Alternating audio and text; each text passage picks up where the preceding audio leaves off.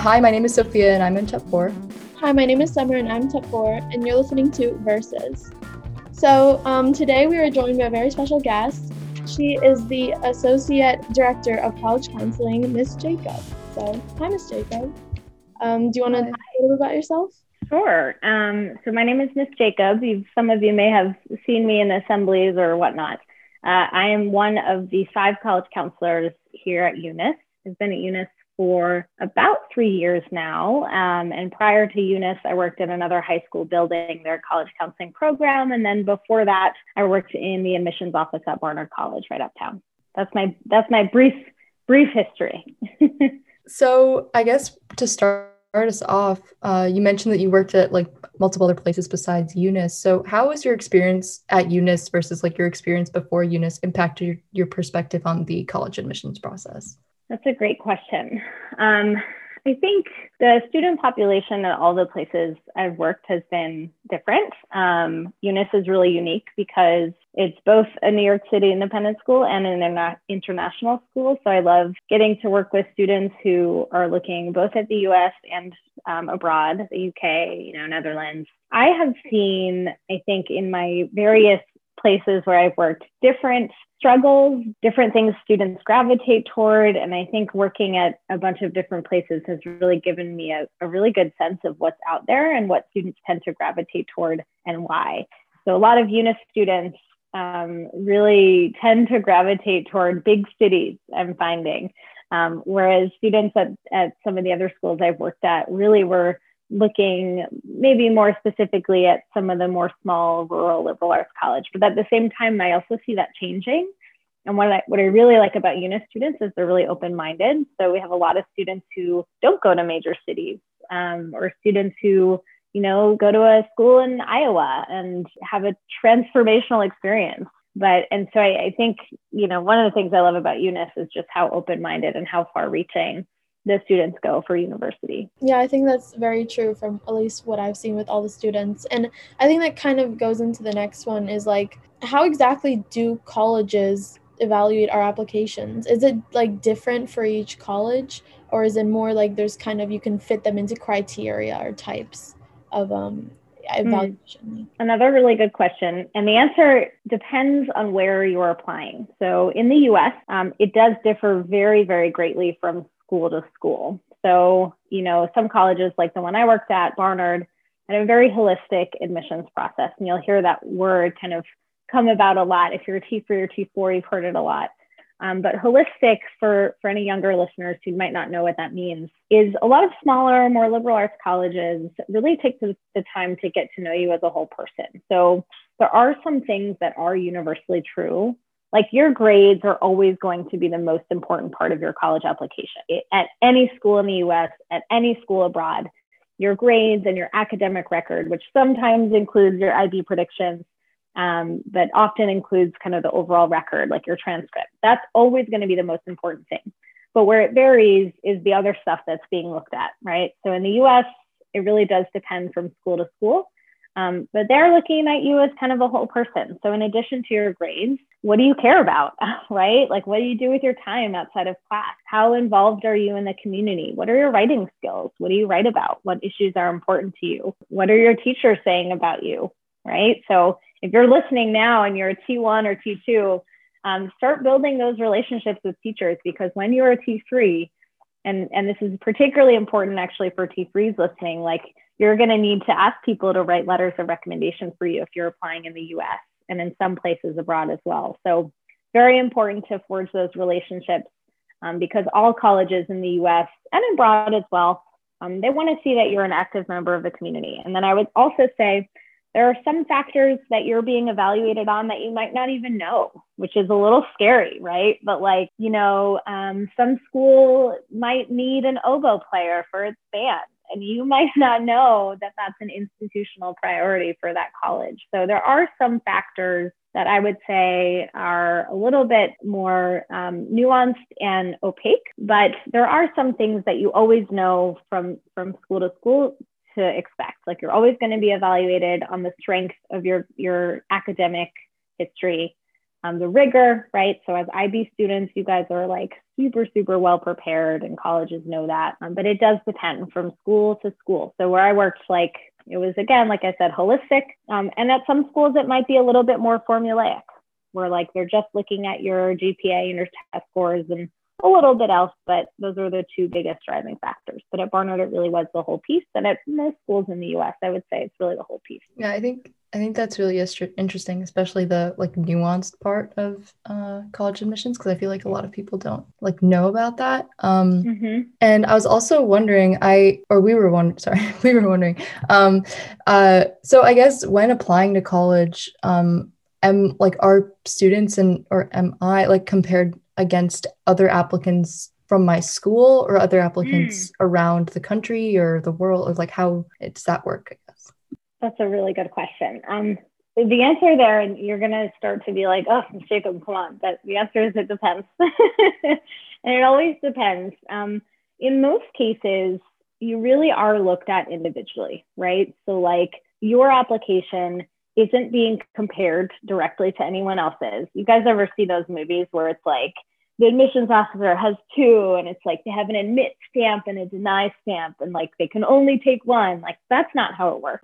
People aren't comparing your application side by side to someone else's and saying like, well, I can only take one. It really genuinely is one at a time. And I'm talking about the US specifically. Now, at the same time, what I would say is sometimes school groups are important in the sense that sometimes universities will just check at the end to make sure that things make sense, right? So, you know, they want to make sure that they're making fair and equitable decisions, but they also look at things holistically, and, you know, they do what they want. So you are evaluated, you're only being compared to yourself, right? Like you're just being compared to yourself. And then sometimes at the end, colleges do take into account, okay, let's look at the greater pool of applicants and kind of see that this makes sense. But you're never being compared directly against someone else. Your application's always being looked at on its own, right? Like cover to cover. Like when I read applications, I never read a student's application with someone else's right next to it. Like I was always just super focused on that one application.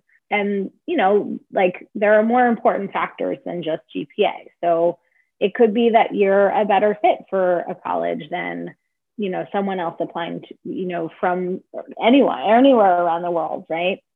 The other thing I would just add on to that is like the context of the whole world is also important, in the sense that, you know, you are sort of competing against everyone else in that applicant pool, and not really just your school, but everyone. So sometimes a college sees a dramatic increase in their applications, and like they have tough decisions to make, and so you are being reviewed in the context of the greater pool, but your application is just being reviewed in the context of yourself and everything that's been available to you.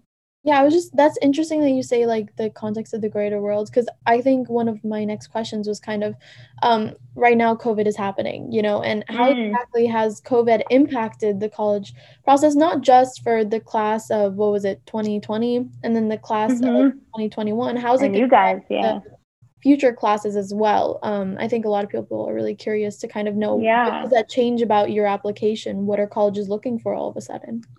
Yeah, I think, well, first of all, my heart goes out to you guys. Like, you know, any any T4 listening right now, you were not able to probably visit schools, and that must have been really, really hard. So power to you, any T4 listening right now. You made it. You did it. You did all the right things. You've learned about schools virtually. I anticipate a few changes in the future. So one is something I see as like a really big silver lining, which is that colleges now have no choice but to de-emphasize standardized test scores, right? So I would say 95% of the colleges and universities in the United States now, for your class, and many of them for current T3s, will not be considering standardized test scores as part of the admissions process. To me, this is a big silver lining, but it also comes with some, what's the right word? What's the word I'm looking for? It's also comes with some downsides, right? So the silver lining to me is like, a lot of people don't feel their test scores reflect their ability. I felt that way when I was in high school. I was like, oh, this is silly. Like, I hate these standardized tests. Like, I didn't feel like it reflected my potential. And the big silver lining is that probably for years to come, colleges are really going to be reevaluating like why they ask for standardized testing. And now that they've been able to have a full cycle where they don't use those results, like they probably are seeing that they actually don't need to. Like, they can make decisions without standardized testing. And when you think about it, I think it's going to lead to a much more equitable and inclusive application process. Like, there are a lot of people who don't apply places because of their standardized test scores. And I think it's going to, in some ways, even the playing field a little bit. The potential downside is that a lot of the application pools are growing, right? So colleges are seeing like more and more students apply because of those lack of barriers, which is great, but it also means they're probably going to become more competitive. So that's one thing I'm seeing. The other thing I expect is that colleges now also like have been forced to develop their virtual programming, right? Like, if you couldn't, like, I don't know, we're in New York City, right? If you couldn't make it all the way to California, which, like, don't blame you, now you have the opportunity to like go do a virtual tour from the comfort of your living room. And for a lot of people who either don't have the means or don't have the time to like go visit schools in person, I think this is another big silver lining. Like, you guys now, and particularly like the T1s and T2s and T3s listening, like these virtual programs are probably here to stay. Like, colleges now have super robust ways to engage with you in a way that doesn't require you going to campus, which, still is helpful. Like, you still want to go if you can, but I think it increases access. And I think that's really important. So I'll stop myself there. I don't want to ramble, but I would say those are two big things I anticipate. Yeah, that sounds really interesting. And then I think finally, quick, like to end this part of the episode, do you have anything to say to students who were either deferred, rejected, or waitlisted to their early decision applications? I do. I have so much to say. What I have to say is that A, we're proud of you. You went for it. Good for you. And B, and I can say this from personal and professional experience, when one door closes, many more open. There are people in life who have not gotten the decisions they want, and they turned out just fine, as will you. And, it's often helpful to take a day or two to kind of, all right, be in your feelings, like be sad, and then move on, because you got this. And there's many, many great opportunities that await.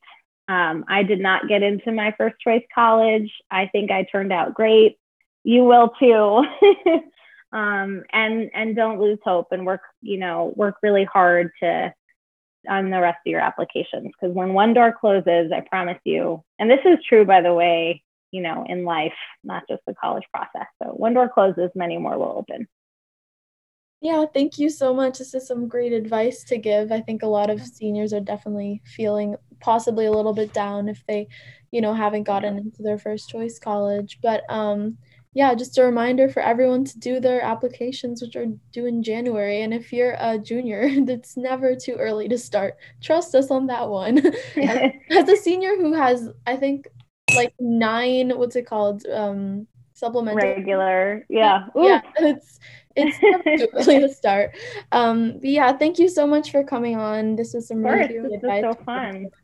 And if people want to reach you, how can they reach out to you or the college department? Yeah, so any of the college counselors, all of our email addresses should be on the UNIS website, but it's the first initial of our names and then the last name at unis.org. So I'll say my email address. If anyone wants to reach me, I'm always happy to chat. It's DJAKOB as in boy, so djacob@unis.org. But a lot of people misspell my last name.